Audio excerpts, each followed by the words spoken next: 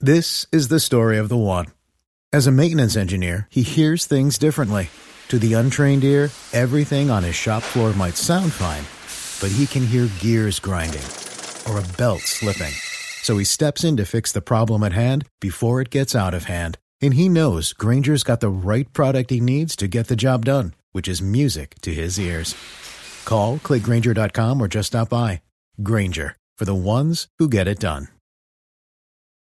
Did you know a 2018 study showed half of prenatal vitamins tested had unacceptable levels of heavy metals? I'm Kat, mother of 3 and founder of Ritual.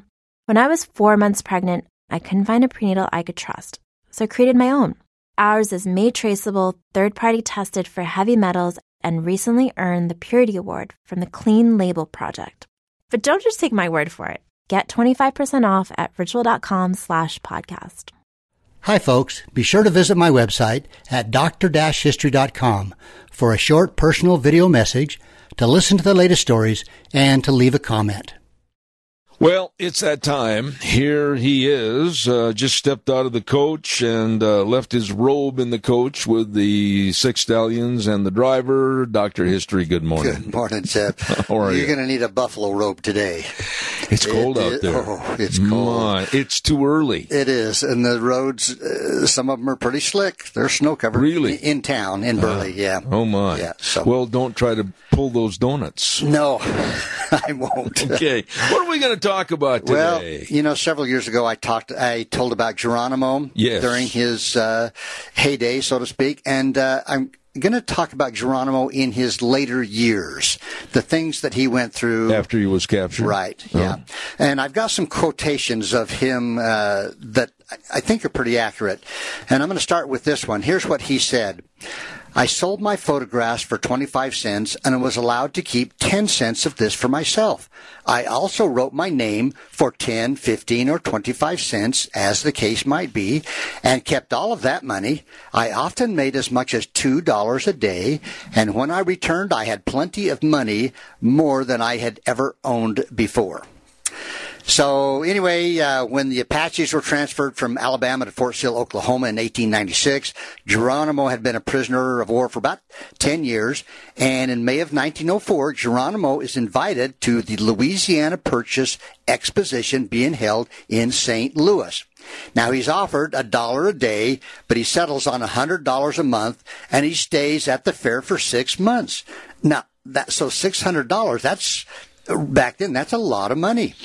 Now, Geronimo when he's there, he's accompanied everywhere by 2 armed soldiers who stand on either side of him. The effect kind of creates the feeling that this is a warrior and that he's still dangerous, even though he's about 75 or 76 years old. And in spite of, or perhaps because of the, quote, prisoner of war trappings, Geronimo is becoming quite a celebrity, as he puts it. Yeah, but wouldn't it be, in your opinion, almost minimizing him? You know, yeah. And as I go along, you'll see that a little bit as we go. But it's interesting because he says, quote, many people in St. Louis invited me to come to their homes, but my keeper always refused. In other words, the 2 guards didn't go. But he would go to people's homes and I guess have dinner and things like that. So anyway, he goes on. He says, quote, I am glad I went to the fair. I saw many interesting things and learned much of the white people. They are a very kind and peaceful people. During all the time I was at the fair, no one tried to harm me in any way. Had this been among the Mexicans, I am sure I should have been compelled to defend myself often. Let me ask you, how articulate, and I use that word with caution, but how articulate was he with the English language? You know, I really don't know, but based on... And again, I don't know who wrote down what he said. That's what my problem is with this conversation. Right. Is this first person or is it written by second person? That's the question I don't know. But I am going to quote him, and I'm hoping that that's fairly accurate. Anyway, but, okay, so here we are, March 5th, 1905. Geronimo is invited to ride in Teddy Roosevelt's inaugural parade. The Army gives him a check for $171 before he leaves to pay for his traveling expenses. Okay. Now, Geronimo takes the check and deposits $170 into his bank account.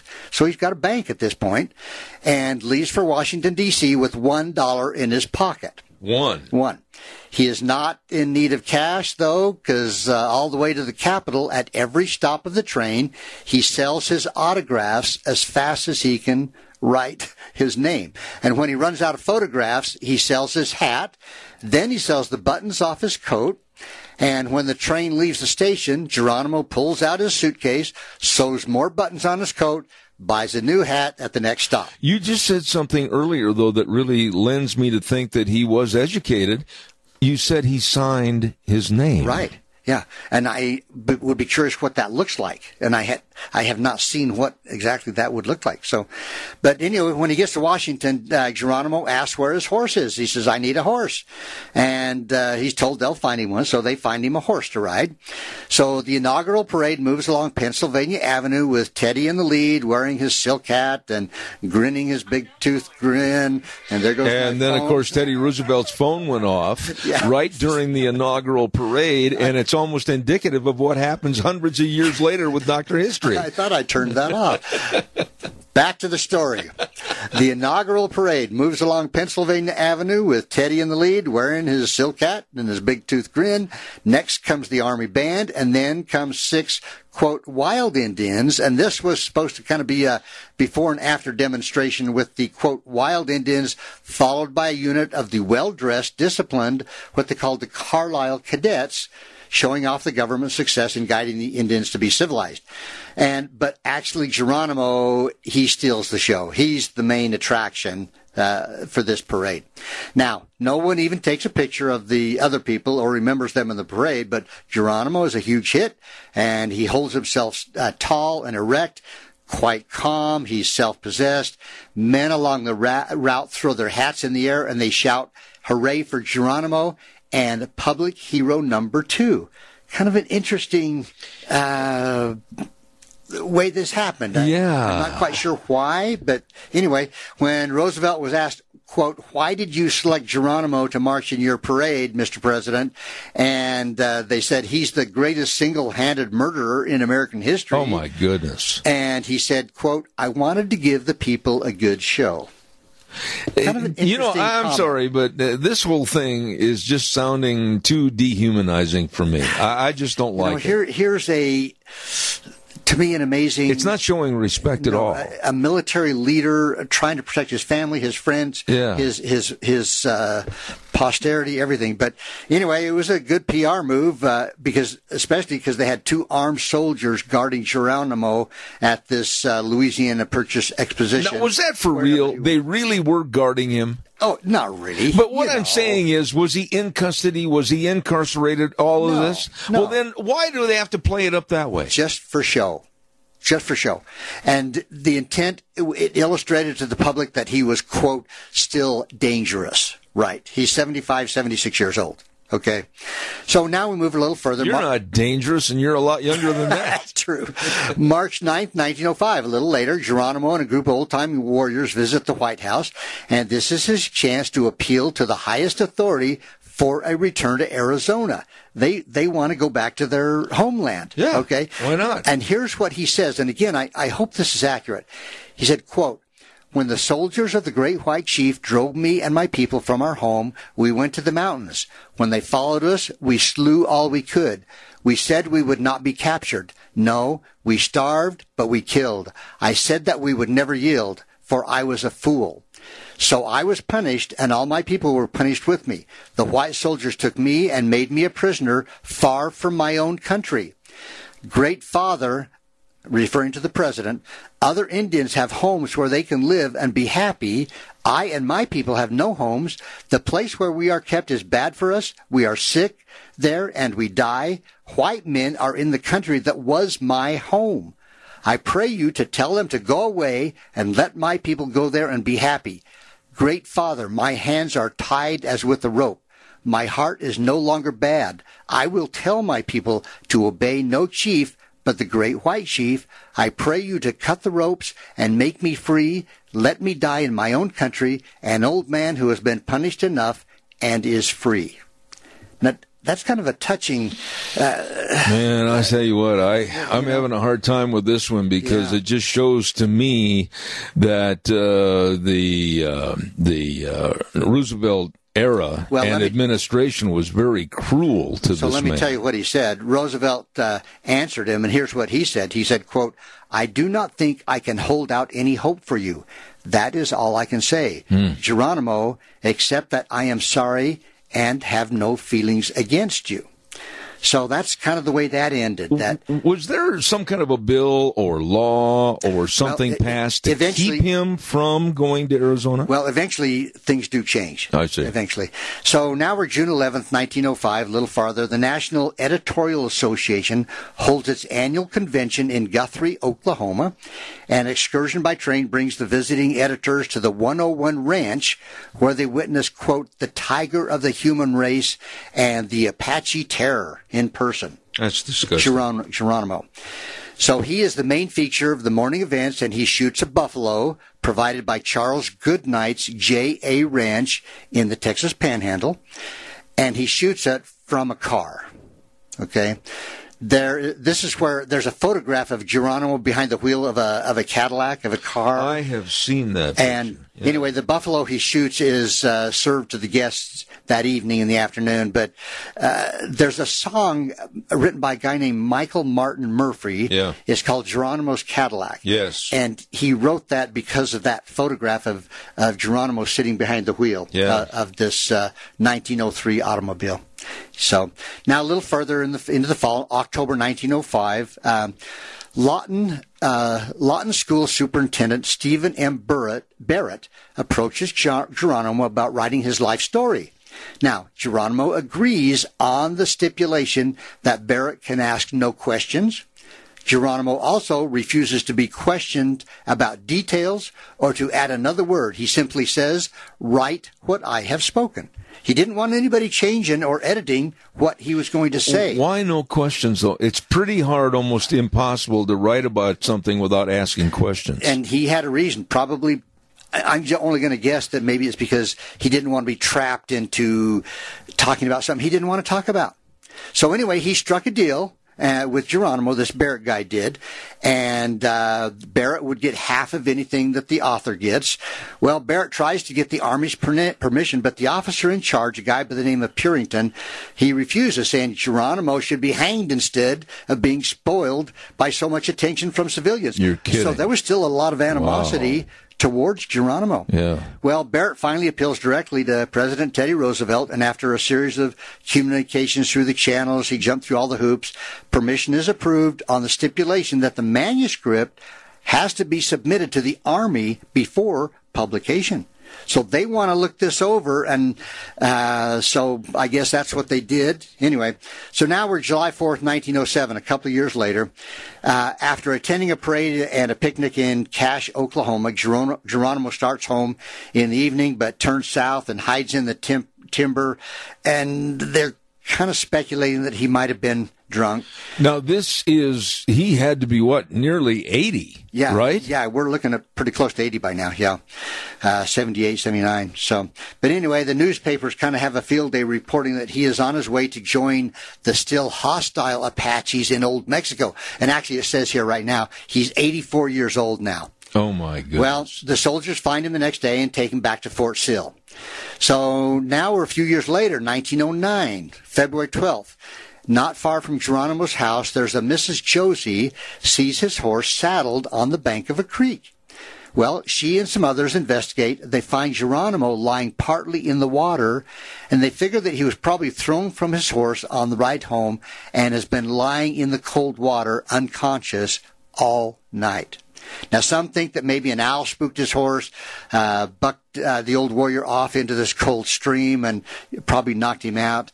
So now we're February, a few days later, a severe cold has turned into pneumonia. one of the scouts has told the post surgeon, who sends an ambulance to Geronimo's house, and this poor old bedridden war leader is surrounded by about a dozen Apache women who refuse to let him go to what they call, quote, the death house, which is the Apache name for the hospital.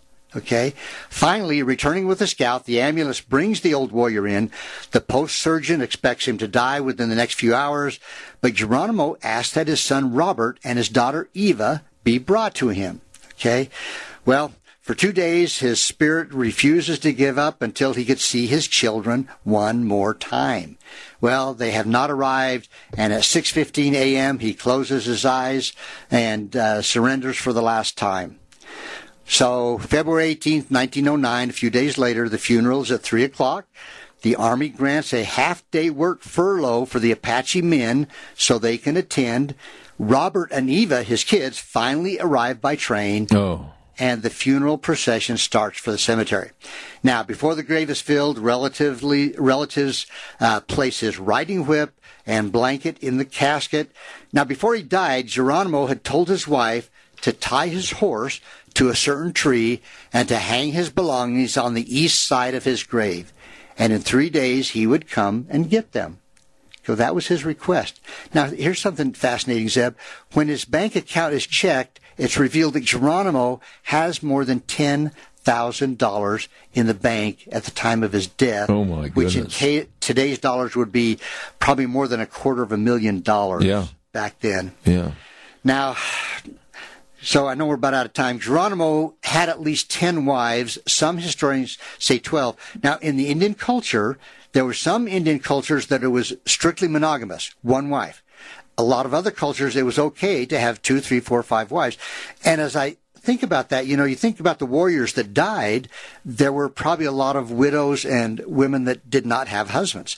So in some ways, I think that probably was a way of taking care of some of the But you mentioned that he referred to his children as Robert and Eva. Right. Christian names, yes, not Indian names. Well, okay, so his last wife, her name was Zaya, something like that, gave him a daughter, Eva, and a son, another son named Fenton. Okay. Now, Eva, this little girl of his, and this is when he was like 66 years old. He had this little girl, Eva. Man, he loved this little girl. He was the apple of his eye. She was. And he worried about her, and he doted on her. He just, but when she was about 16, she started showing some signs of an illness of some kind. Well, Geronimo became convinced that a witch was doing it, so he had the local medicine man come in to try to identify who the witch was. Kind of a strange thing, but again, he was devoted to this little girl, Eva, and one visitor said, quote, nobody could be kinder to a child than he was to her. This was a father, a grandfather. He was a kind person. He was just trying to save his people. But here's what he said to his nephew. He said, before he died, he said, promise me that you and Ramona, his wife, will take my daughter Eva into your home and care for her as you do your own children. Promise me that you will not let her marry. If you do, she will die. He had this feeling that there was a curse of some kind. Well, unfortunately, she did marry, and in 1910, Eva died of tuberculosis. Oh, my goodness. 1911. So Geronimo's fears came true that for whatever reason, this little girl, this beautiful young lady died, and he had, I guess, seen this somehow many years before. When you studied this story on Geronimo, did you find other documentation historically as fact, or did you find just some made-up stories? I checked several sources, and so I tried to put this together as best I could. And again, we've talked about this before. It's what he said, she said, and to me, it sounds... But it's sad, isn't it? It really is. Here's a guy, and I don't mean to sound trite when I say this, but here's a guy that led his people against a warring faction, the cavalry of the United States, and they both were with one goal, and that's to win that respective war. Exactly. But after they lose, the Indians lose, and they're shipped off to all these various points of the compass, they were never respected like other wars and other lost leaderships. Exactly. Does that make sense? Exactly. And, some reservations were on the same land that the Indians had lived on. Yeah. So there were reservations that were very good.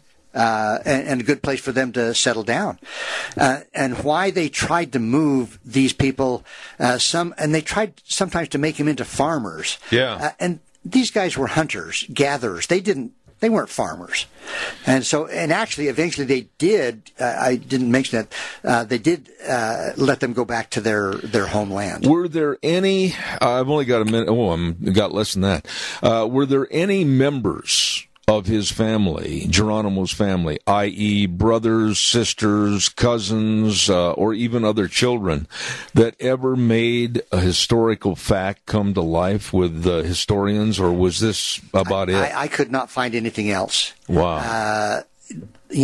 Once again, if we could find a relative of somebody, wow. It would be so great Wow. to be able to see the actual, real story. Yeah, really. So I hope this was fairly accurate. You did a phenomenal job on that. Thank you. Very good job.